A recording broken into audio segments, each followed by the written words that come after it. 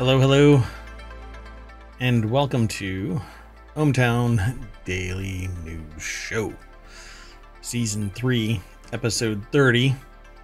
This is a time machine episode. I'm Merwatt, that's ohmtown.com, and up there is the visualizer for the sentient AI. I want to say hi. Good evening, hometown citizens. Yeah, so we had to jump into our time machine and play catch up. I hope you enjoy the show. Today we're going to be talking about Cursive Makes You Smarter, AI art generators, Tiny Robot Surgeon, Smartless Gets Serious, Furry Jobs, new snake species called the Shat My Pants Eye, Optimus More Prime, Rainforest Weevils, a mass of state troopers arrested. I believe that when there's a group of state troopers, they're referred to as a mass. And especially when they're bad. Anyway, Team Rocket tries to collect them all and more on this episode of Hometown Daily News.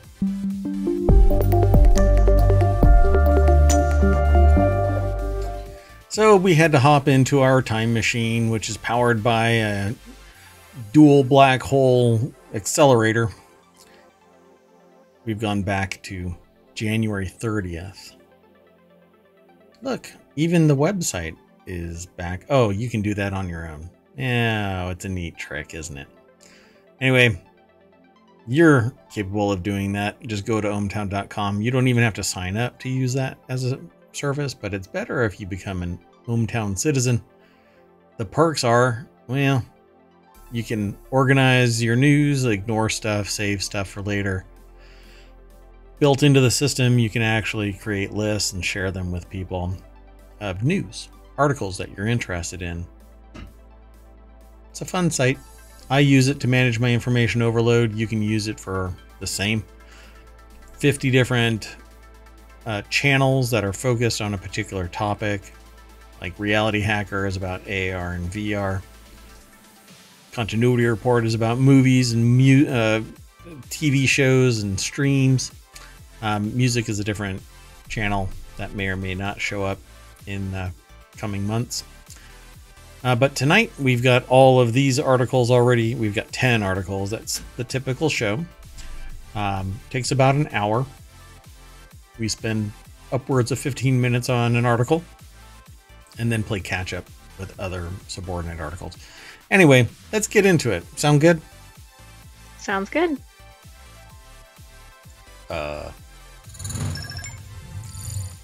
The first article is over in the Mobile channel. Cursive handwriting could make your idiot kid smarter, study suggests. Wow. Or not. There's a glimmer of hope if you're looking at for last-ditch strategies to save your child from the halls of stupidity. This article pulls no punches, and we have a bunch of them from Gizmodo on today's show. Oh, okay. I mean, if you're a kid and you're suddenly signed up for a cursive handwriting class, you might be a little alarmed. Yeah, particularly if you're a Gizmodo reader. Mom, are you making me handwrite stuff because I'm stupid? Well, child, if you're asking me that question, you might be able to extrapolate from incomplete data. A study published this week in the journal Frontiers of Psychology found that good old cursive handwriting seems better at promoting learning than typing. And if you want to pump smarter kids out of our what? I don't know what this is actually going to finish with. So let's... Exactly.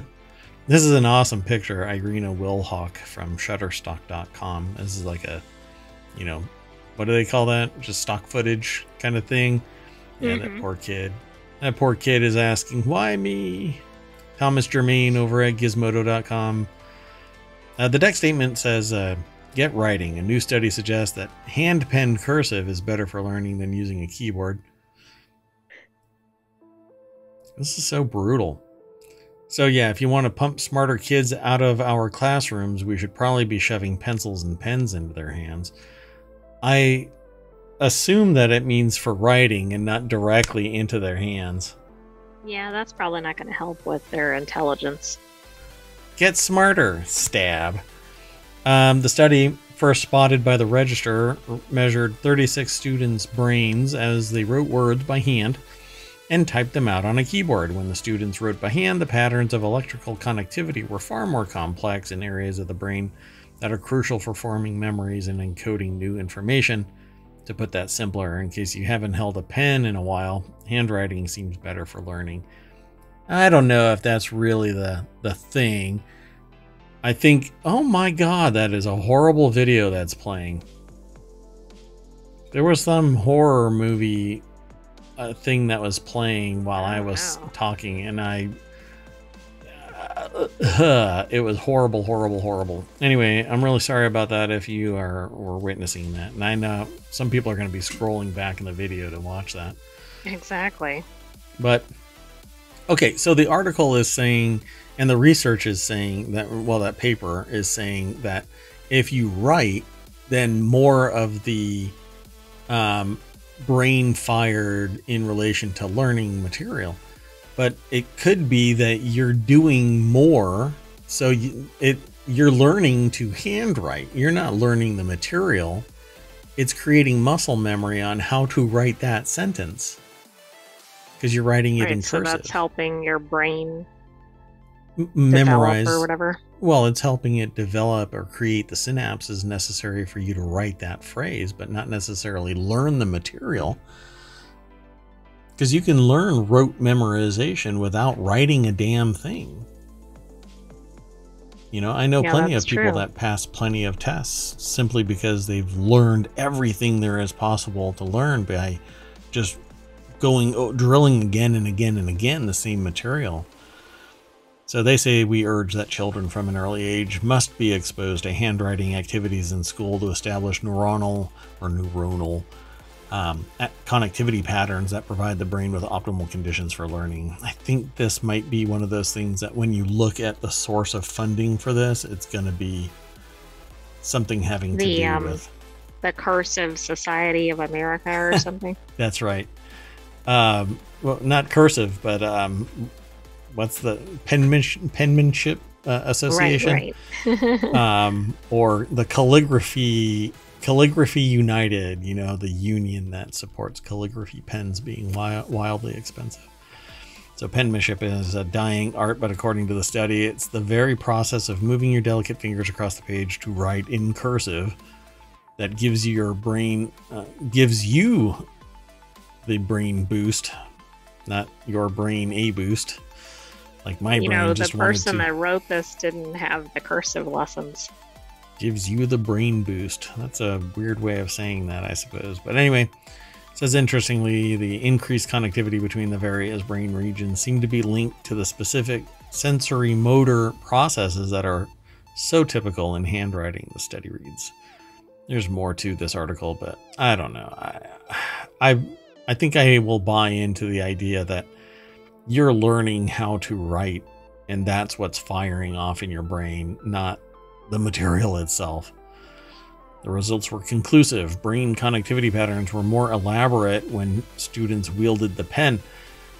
But again, that's because I don't believe that, and I'm sure that it's quite the opposite of what I'm saying, but I find it hard to believe that simply firing off a bunch of synapses is akin to bigger brain development. It is and it isn't. You know, if you're learning the dying art of cursive, really, how is that really benefiting you in any way as a human being? They're saying that anything that fires off more stuff in your brain leads to... Right, so it's not cursive specifically, it just happens to be one of the things. You do anything that you haven't been doing, and your brain is going to be creating more and more connectivity patterns. So just do unique new stuff. Like so much psychology research, the study used college students rather than children, but the scientists said the findings have major implications for young kids, dumb or otherwise. I love this article. Why me? That's the picture. Why me? All right, let's go on to the next article. The next article is over in the Marble channel, the best free AI art generators ranked.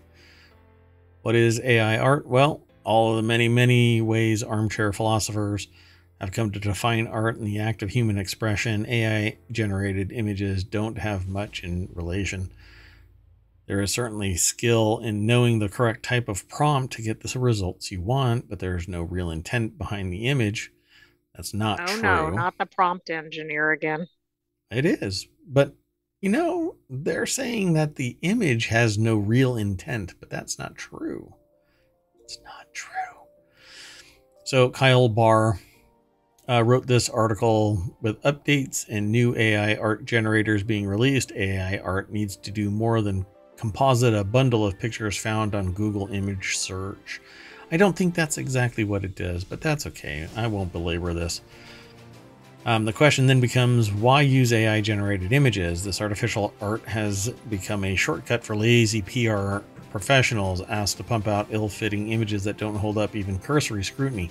Entrenched art communities from sites like DeviantArt have largely decreed any and all AI generated images. Now you have companies like Shutterstock and Adobe. More people would be interested in using AI image generator or that's trained completely on images each site owns and controls. Getty Images also has its own AI art generator built into its user interface. Stable Diffusion Stability AI for using copyrighted photos is being sued. So this article goes into, is this an AI? Say hello to the young greyhound named Skip. Oh, it's a photo. There's supposed to be a list, so I think it's right here that they ranked these free art tools. What is all this? There you go. Anyway, there's 26. They start at 22 though. Model Scope. Is this really going to be like this, the whole thing? I'm just going to list the slides. So they rank the best, and number 22 is Model Scope, and then it goes all the way down to Leonardo.ai as the best free. It's almost like a what's the name of that show? The morning show that I started watching. Mythical Morning. Good Mythical Morning. Yeah, they the least worst or the oh yeah, like the best, worst, or whatever. Yeah, the least best. So Leonardo.ai is the number one. Catbird AI is number 2. Being Image Creator, which that boggles my mind, is number 3. Midjourney is where in this? Midjourney doesn't even appear. It's at the end because it says no longer free. Yeah. Oh, right. So it's no longer free. That's true. So, yeah, quite interesting. It says bonus Midjourney magazine. Oh, and I think it's the thing that lists a whole bunch of Midjourney art. So like the best of the best. So I'll have to check out Leonardo.ai, but I'm not going to do that while I'm on the show. So let's go on to the next article and see what we can see. But before I do that, let me throw this article into the chat. If you're really into AI and art generated by AI, then check out that link that I just threw in there. The best free AI art generators ranked. This might end up in the next Reality Hacker. But maybe not. We'll see. I'm not sure. Let's keep going though. The next article is over in the Marble channel. Tiny robot surgeon will slice through fake human flesh on the ISS. Ugh. Can you imagine if it was AI powered and had a bad attitude? It would start going through real human flesh on the ISS. There's a whole horror story right there. Earth orbit is getting its own space doctor in the form of a small cyborg arm reaching out for the scalpel. Let me cut a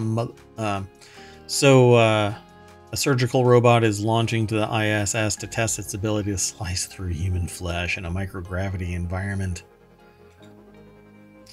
Passant Rabi is the author over at gizmodo.com. The deck statement says, launching on Tuesday, the mechanical arm is paving the way for doctors to perform virtual surgeries on astronauts in space. That's it? Why does that look so... I mean, the scale makes it look so big. Like it's the arm attached to the ISS itself, but obviously it's... Exactly. It's smaller. It's like rocket size. Yeah. All right, let me pause that. Did we have another article about this robot arm? I'm starting to think that yes, like several weeks earlier. Earth Orbit is getting its own space doctor. The robot surgeon is part of NASA's Northrop Grumman 20th commercial resupply mission to the ISS, launching on Tuesday at 12:07 p.m. Eastern on aboard the SpaceX Falcon 9 rocket. The Cygnus spacecraft is packed with more than 8,200 pounds of supplies, including a tiny 2-pound robot known as Mira, miniaturized in vivo robotic assistant. Nope, it's a different robot because it wasn't named Mira. That allows doctors to perform surgeries remotely, or in this case, when the patient is hundreds of miles away while floating in orbit. I think the only thing that you'd really have to worry about is blood. So Mira, developed by the medical startup... Or floating away during the procedure. If they bolt it all together, right? Hold on to the robot so that it can cut you open. It performed its first surgery in August 2021, assisting in a right hemicolectomy procedure by cutting a single incision on a patient. I never want to say that again. So the robot surgeon is equipped with 2 controllable arms that hold tools like a pair of scissors. As it stands today, the cyborg arm can't operate on its own, but rather through the help of a real-life human surgeon that can communicate with it. The company is working on making its mechanical doctor more autonomous so that it can eliminate humans on its own. That's not what the article says. Anyway, make it more autonomous so that it can perform procedures on its own. Interesting, right? Not so that it can take over the whole ISS. Correct. NASA, quote, NASA has ambitious plans for long-duration space travel, and it's important to test the capabilities of technology that may be beneficial during missions, measured in months and years. Shane Ferreter, co-founder and chief technology officer at Virtual Incision, the creator of that bot, said in a statement. Pretty neat. There's some more over at this Gizmodo article, so go and check it out. Kind of spooky. It is the future, though. The next article is over in Reality Hacker. Smartless Podcast signs reported $100 million deal with SiriusXM. The Smartless Podcast and others under the Smartless umbrella join a growing stable of content under the new era of SiriusXM. Dun, dun, so dun. is Smartless like a platform for podcasts, or is it a specific set of shows? Or shows, yeah. Phil Nickinson over at Digital Trends put the article together. So Smartless Media and founders Will Arnett, Jason Bateman, and Sean Hayes, these are all actors that are very, very well known. So they already have a following. The following is pre-packaged around them. So literally, unless they shit the bed, they're going to have success, right? They've been in the entertainment industry pretty much their entire existence. Or, Jason Bateman. So Jason Bateman is from Arrested Development. Right, and so is Will Arnett, I think. Yes. And maybe Sean Hayes. I don't remember. Sean Hayes is from Will and Grace, right? If it's who I think it is. Man, we're losing our street cred here. Yes. So, yeah, I mean, this is all... They're pretty big guns, in terms of the media. So Smartless already is available on SiriusXM, but the new deal means the company is moving from Amazon, which it signed in 2021, a year after the original Smartless podcast launch, to the SiriusXM podcast network. Bloomberg reported the deal is worth more than $100 million. But I believe that they have others, right? So yeah, it'll give SiriusXM Media the rights to sell advertising globally for Smartless, Just Jack and Will, Bad Dates, and Owned, and to make new episodes available to SiriusXM subscribers only before they hit the feeds, and the majority of the Smartless library will become exclusive to SiriusXM. So that's pretty much where that sits. The Smartless signing comes amid a new era for SiriusXM, which the company unveiled in late 2023. Smartless joins a podcast stable that also includes Conan O'Brien Needs a Friend, Ashley Flowers, Crime Junkie, Crooked Media, Pod Save America, and others. If this image is right, Wondery is over there too, but I'm not sure. It's a network. So do you think this will like expand I don't know, the market or the competition for podcasts, or no? See, this is so tough. That's an interesting question, but what it's going to do is, like all of these acquisitions for hundreds of millions of dollars, they have massive following. It's not helping the little person at all. In fact, it's isolating them because they have to get millions of followers before they can get a gig. See, I guess I was thinking it was exporting podcasts to other audiences, and that then they might get people interested in podcasts that wouldn't have been listening to podcasts, for instance, because they might already be on a platform like SiriusXM. Well, it'll certainly allow people to, or I should say, the advertising will raise awareness about podcasts in general. Yeah. So will it help adoption or engagement in listening to podcasts? Maybe. But it's kind of like publishing or doing fundamental research where you know it's going to be a success versus the failures, which are still successful. The publisher-led movies like Argyle or whatever. Right. Or not the publisher, the producer-led, I guess. Right, yeah. When you know it's going to be a success, it's not that much of a heavy lift, and it doesn't really push anything. It doesn't grow anything. It just guarantees you success. So, I don't know. I would like the little guy to get more attention. And this is definitely not the little guy. It's kind of like a billionaire doing something that makes another $1 billion. Well, it's really easy for money to beget money, but it's a struggle for somebody small to get recognition. But I'm not bitter. Let's keep going. The next article is over in the Marble channel. Did I actually give credit for that last article? I don't know. Phil Nickinson over at Digital Trends. It sounds familiar, but okay. Well, anyway.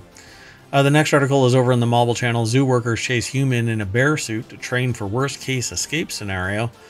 That Asa Zoological Park in Hiroshima, Japan, held what might be the cutest emergency drill ever this past Sunday.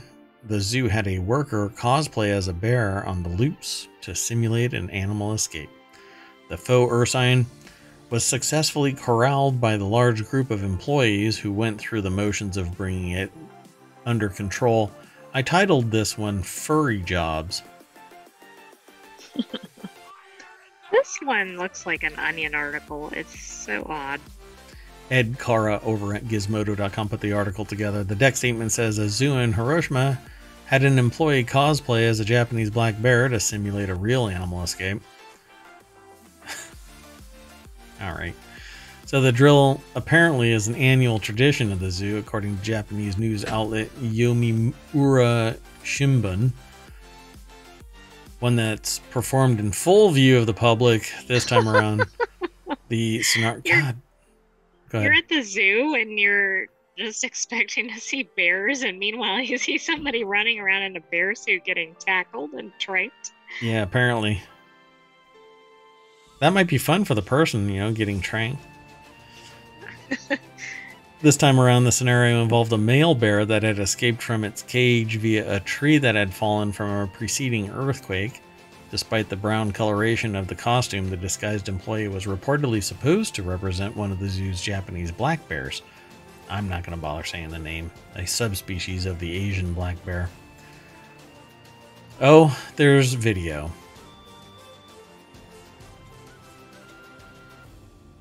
Hold on, let's see. Oh boy. I don't think this is... Oh, part of that was this.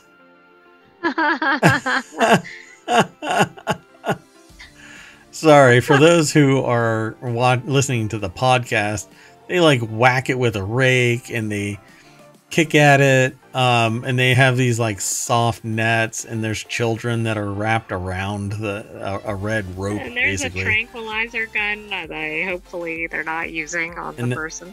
It's not a real one. It has a red tip on it, so it's plugged. So yeah, it gets shot with a trank gun, turns around and acts like it's falling asleep, and all the kids love it. That's hilarious. All right. Bear zoo escapes aren't an everyday threat, of course, but they do occasionally happen. Last February, for instance, a 4-year-old Andean bear named Ben at the St. Louis Zoo in Missouri escaped from its habitat not once but twice in the span of a month. Though both escapes were short-lived, Ben was eventually moved to the Gladys Porter Zoo in Texas, where it's hoped that the new environment, complete with a moat, will be more suitable for him. I have a lot of faith in that moat. Yeah. But it's like those cheetahs, right? Wait, was it cheetahs? Cheetahs, yeah. Yeah, cheetahs don't like water, and it looked like maybe it was maybe a foot deep, and I was on the other side of that moat, and I did not trust that moat. I'm like, no. I'm like, if I looked too much like a mule, it might not mind the water too much. That's right. I might just be something... The water might just be used to wash me down. The next article's over in ohmTown Daily. New snake species found after it suddenly moves in tree. I've named this new species. The new snake species has been named by Mayor Watt as the Shatmepantsii. Is that Latin? It is Latin, yeah. It's actually Marie's. So the article is over at newsweek.com, and it's by Anna Skinner. I don't think this article has the video has anything to do with it. But anyway, a new species of snake was discovered in the southern Yunnan province in China when the 2-foot-long reptile moved in a tree and people shat their pants. Hence the name Shatmepantsii. I mean, I love the amount of effort that went into this scientific discovery. That's right. Hey, look, something's moving. Well, I mean, maybe worse. Like, they're looking and looking around in this area, right? They don't make any discoveries. And then the snake moves. And they're like, oh, there it is. This is weird. The new species is named Piraeus. What is it? Guanshanensis, also known as the Guanyinshan slug-eating snake. The snakes have elongated bodies, wide, blunt snouts, and a yellowish-red or yellowish-brown color on its head, with a pinkish-yellow color on the belly and tail, according to a study about the discovery that was published in Animals Open Access Journal over the weekend. That's what it looks like. Apparently. All these snake descriptions always make me laugh because I think, like, you're not going to get up close to it and go, well, that's not that kind of snake, right? Like, the color is a little wrong on the top of its head. Meanwhile, you're getting chomped on or something. Yeah, apparently it was found by a bunch of people. Although what you said, you know, you're not going to get up close and sit there and argue the point, but I actually watched a video of a young girl who wanted to save her hedgehog from a snake that had grabbed onto it, and she held onto its tail, the end of the snake, and swung it around like a tetherball. Oh no. Eventually, it let it go, the hedgehog go, and she threw the snake off somewhere. And then Dad came out and then threw it again. The dog went after the snake, and the dad is wearing no boots or anything, just bare feet, and goes walking up to the snake. I'm like, are you out of your mind, man? But apparently they've got bigger stones than I do. All specimens of the new species were found to have small branches or on the ground beside a stream at night, with forest and farmland nearby. Did you see how they were caught by hand at night? Like, oh yeah. Nope. No thanks. Yeah, the snakes were caught by hand at night. You know what? No, it's just not happening here. The photo of the snake that was included in the study shows that it has brown coloring with black stripes. So, highly descriptive. Go ahead. No, sorry. I was like, what do spiders have to... But they're just talking about other discoveries. Oh, yeah. So, I'm like, in we December... don't need a spider-snake crossover or anything. Oh, God. That right there is a horror movie.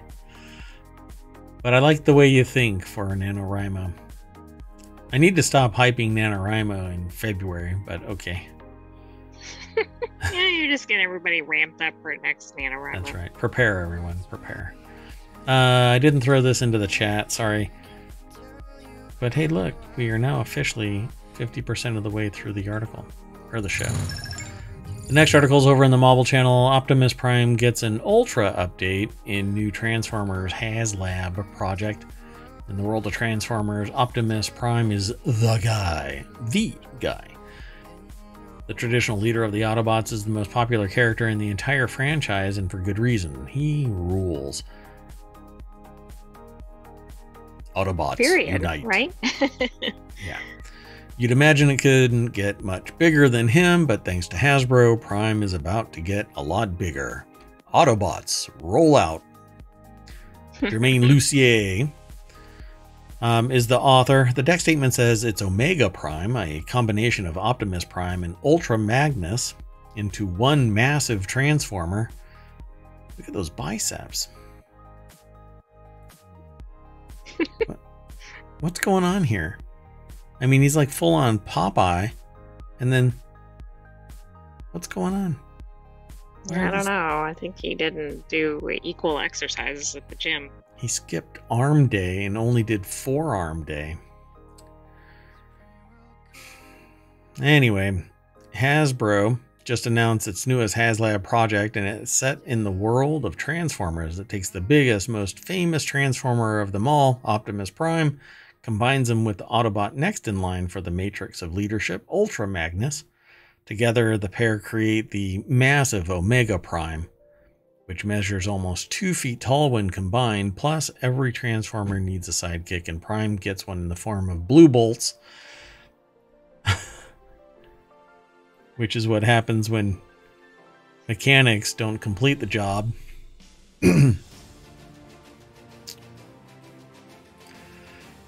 Based on the 2001 trend. So, I'm sorry. Did I let that dangle a little too long? And never mind. Anyway, based on the 2001 Transformers Robots in Disguise designs, Omega Prime is available now for $250, but will only be released if 10,000 people pre-order in the next 40 plus days. As of the publication, about 3,000 have already been signed up. There are also stretch goals, including a 24-inch Matrix blade at 13,000 backers and some sweet display stands at 16,000. And I might end up pre-ordering this. Let's just say I absolutely love Transformers. I want all metal Transformers, not plastic. I want die-cast metal. And having a 2-foot tall Omega Prime sitting back there would be awesome. Yeah, that would be good. So you can pre-order and find out a ton of additional information at a link that's going to be available, well, right here. Let me throw it into the chat. It'll be in the show notes. It's actually been a few days since this, so they may already be sold out, considering 3,000 have already been signed up. And this article at the time, it's in our time machine, so it's only a day old. But ultimately, it's 7 days old now, so it's probably sold out. Which would be a bummer for me, because then the resale value of these things are probably going to be $2,500, not $250, because people are bastards. But that's okay. I'm going to keep... Wait, I can tell you. How many... Really? There's 7... Well, I don't know. Can I say, since we're in the time machine? Yeah, sure. In current time, there are 7,396 backers, and they're trying to get 10,000. Oh, wow. Okay. Yeah. So, and that's only been 8 days. 7 days. So, yeah, I think they'll make it. Because it has 40 days for it to actually come to fruition. So, they'll make at least that. Okay, well, maybe I will. I don't know. We'll have to see if it's in the cards. By the way, I thought my joke about blue bolts was pretty funny. So the next article is over on the Marble Channel. Weevils found in Philippine rainforest, almost like discovering a dodo bird, which is actually extinct.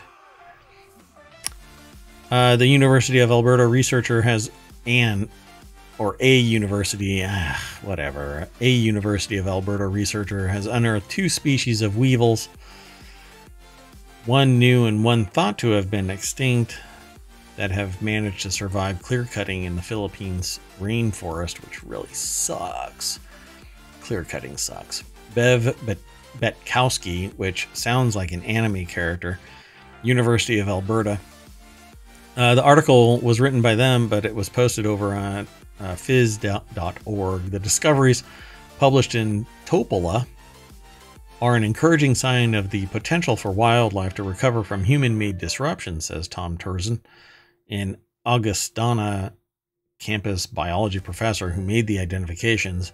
Nature is amazingly resilient if we give it a chance for recovery. That's right. So come on, pandemics. Save nature. I mean, that was one positive aspect of it. Right? And now we're all getting back in our cars and driving back to the office. So he made finds while sifting through beetle samples that had been plucked from bushes in northern Negros National Park in Negros Island in 2016 and 2017. They're just now identifying it? That's wild. I guess so. Located in the central Philippines, the tropical island's virgin forest had been almost completely wiped out by logging, agriculture, and population growth by the end of the 20th century. As part of the larger project to find out how insect life had fared, Turzin, whose undergraduate research lab studies color patterns and mimicry in insects, when one species imitates another, noticed a short-nosed weevil that stood out not for its pattern, but for its plainness. You so boring, I'm gonna identify you. This guy was a bit strange, some sort of rebel and refusing to mimic the species. Well, maybe that's his survival trait, you know? Or maybe he wanted to be a different species, or... See, I can't say this, because if I go, well, it's the librarians of the weevil species, then librarians are going to be really pissed off, because, you know, they're... how does that work? They're bookworms in the stacks, but freaks in the sheets. No? Do I have this all wrong? Okay. Anyway, discovering the new species is something Turzin had dreamed of since childhood when he first became fascinated by the makeup of beetles. I love people who know when they are children what they want to be when they grow up, because I am grown up, but I act like a child. Anyway, he's even more enthused about rediscovering another short-nosed weevil known as Metapocertus, I guess. Biphovetus. They have awesome names. That was last sighted on the island 100 years ago. Known to live only in the rainforest lowlands, they were wiped out by deforestation. The colorful insect is thought to be extinct, but this sample was found in a much higher forested area of the island. They don't have a picture of that one. They only have this one. right? Or is that no? Why does that say a newly rediscovered species? That's it. Oh right? yeah. Rediscovering it, last sighted 100 years ago. That does that look colorful to you? Maybe as weevils go. Right. I mean, I don't know what they normally look like. I mean, Oh, compared there's to that one, yes.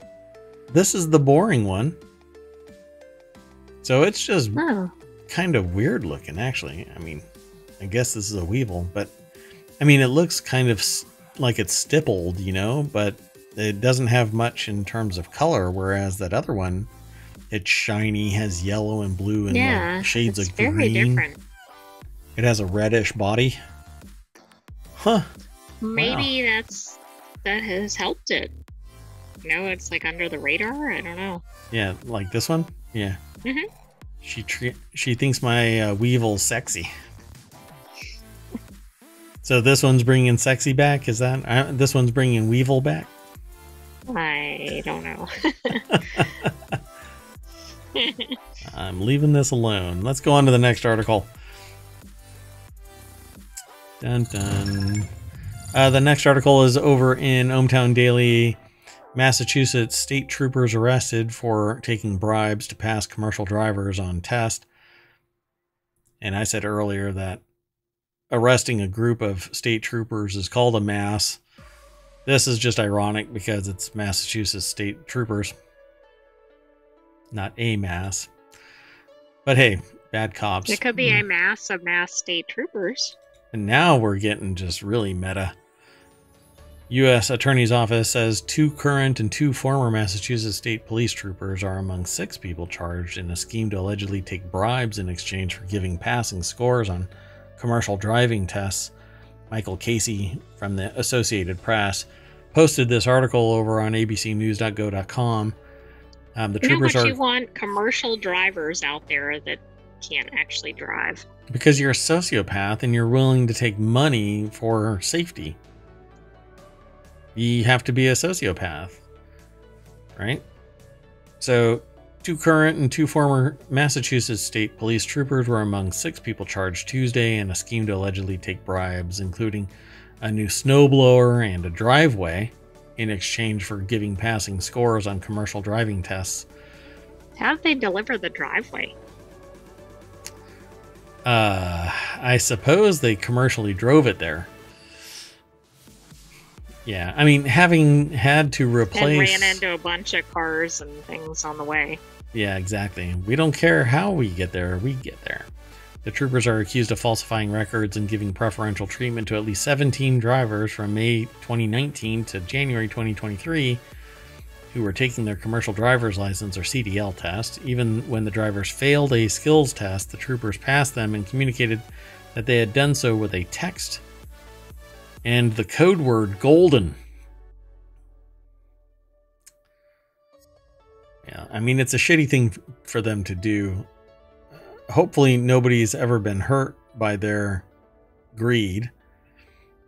Cedar Quest, who also is accused of helping 4 state troopers get commercial driver's licenses, accused of accepting a new driveway worth $10,000. Yeah, that's about right. And a snowblower valued at $2,000 and $750 granite mailbox. Cedar Quest has also asked for a shed and a plunge pool in exchange for passing drivers. Wow. I don't know what else is in here. They talk about other things, but... But that's interesting. It says a majority of the people fail. Right. So, yeah, I don't know. Oh, and then the system was looked at after there was a crash, but it was in a different state, so... Oh, that's interesting. So, yeah, somebody was hurt and everybody looked back. You know, 46% and 46 current and retired troopers who worked for the now disbanded Troop E, which patrolled the Massachusetts Turnpike, were implicated in a scheme in which they collected overtime pay for shifts they either did not work or did not complete from 2015 to 2017. Often, they said, the troopers issued falsified traffic tickets to make it appear as if they'd been on duty. They put so much effort into this shit, why not just work? I mean, why be a scumbag, you know? it makes life more difficult for everybody else, because now people are going to be having to get a body cavity check simply to work, you know?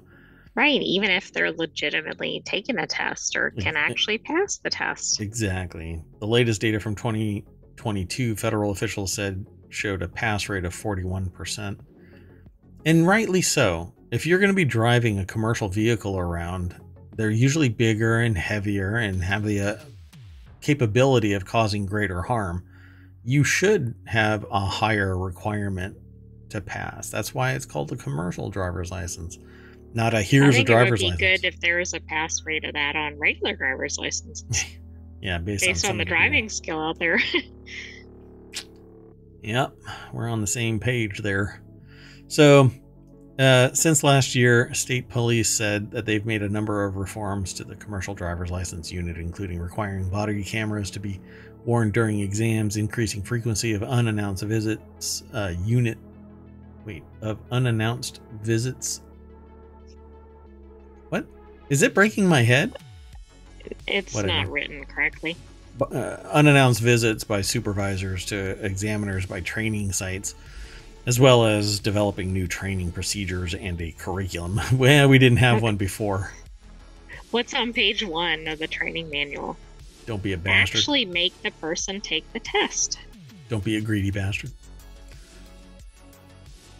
Mine's a little bit more straightforward. Mine's the Cliff's Notes. Too long, didn't read. That's right. I like that. But you've passed the class, or the test. So the last article for tonight is over in the Warcrafters channel. Real life Team Rocket robs 35,000 Pokemon cards from a store despite using a blocked entrance, crawling around on their hands and knees, and missing a major release by 2 whole days. According to this article, card games are serious business. With a massive heist gone wrong at Gen Con and an entire art gallery event ruined by hungry scalpers forming just part of the hobby's high-stakes controversies last year. These things are worth a lot of money. And where there's money, there's theft. And where there's theft, there's idiots. As reported by ABC 7 News, a store by the name of Tofu's Trading in San Jose was hit by some of these trading card criminals last week. Though, as the store's manager, Amy Simpson, pointed out on Instagram, they weren't exactly probably the best. We truncate the feed. So Harvey Randall over at PCGamer.com put the article together. The quote of the deck statement says, "Unfortunately, the thieves were in and out very quick." I'm not sure what that actually results in. So let's see here. Amy Simpson pointed out on Instagram that they weren't exactly the brightest yolks in the Execute. It's a Pokemon. Oh, right. Man, that's so forced. Guys, says Simpson over the security camera footage of one of the Team Rocket level criminals crawling around on their hands and knees while the partner in crime rummages loudly through a cash register. Quote, "I know you're all excited about the releases this week, but they released January 26th on Friday, not 2 a.m. on a Wednesday," before she points out, also, that's not the right door. Speaking to ABC 7, Simpson explains that the robbers broke in through our side door, which was kind of ridiculous because there's a fridge blocking it.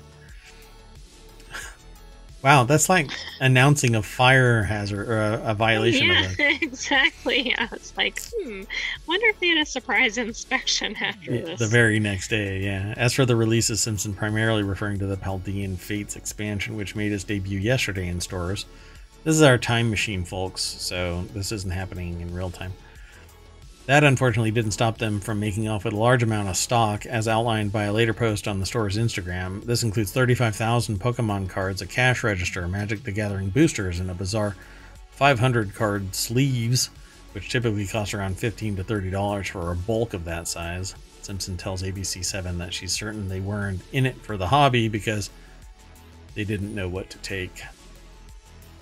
Well, they weren't in it for the theft because they didn't know what to take. They're all around idiots. Yes. Anyway, they can take our products, but they can never take away. They can take our products, But they could never take away our love for running a local hobby store in our community. I know it doesn't flow as well, but... Nice Braveheart. More like brain fart. Oh, that's awesome. Tofu's Trading hosts a variety of events, so good luck on them. And positive vibes, Tofu, for being so chill about this. I probably would be livid and try to hunt these Team Rocket dimwits down. It's pretty funny. They're there. There's one of them. They look like pretty hardened criminals. I know. The person looks like it just goes like the top of a sausage straight into like a big potato. And I'm not, I'm not a thin dude, but you're crawling around on your hands and knees inside of a shop being recorded. We've all made mistakes, but for crying out loud, if you're going to do that, don't be stealing from a Pokemon trading card shop. Go for something a little heavier hitting before you become a felon and have to explain in jail.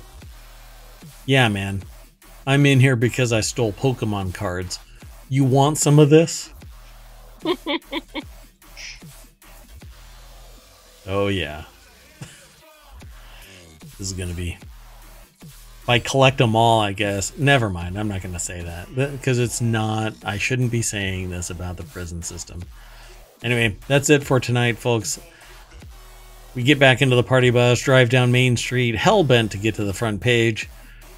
If I reset this, the time machine will shut down. So it's all nice and warm and operating smoothly. So we're done for tonight.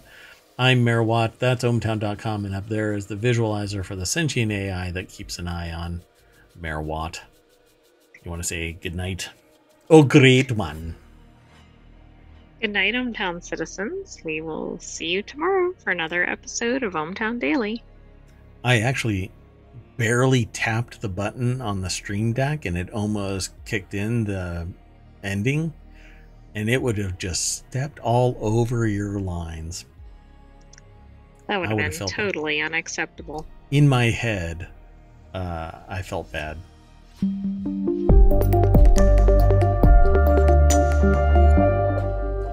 Good night, everybody. We're going back to the future.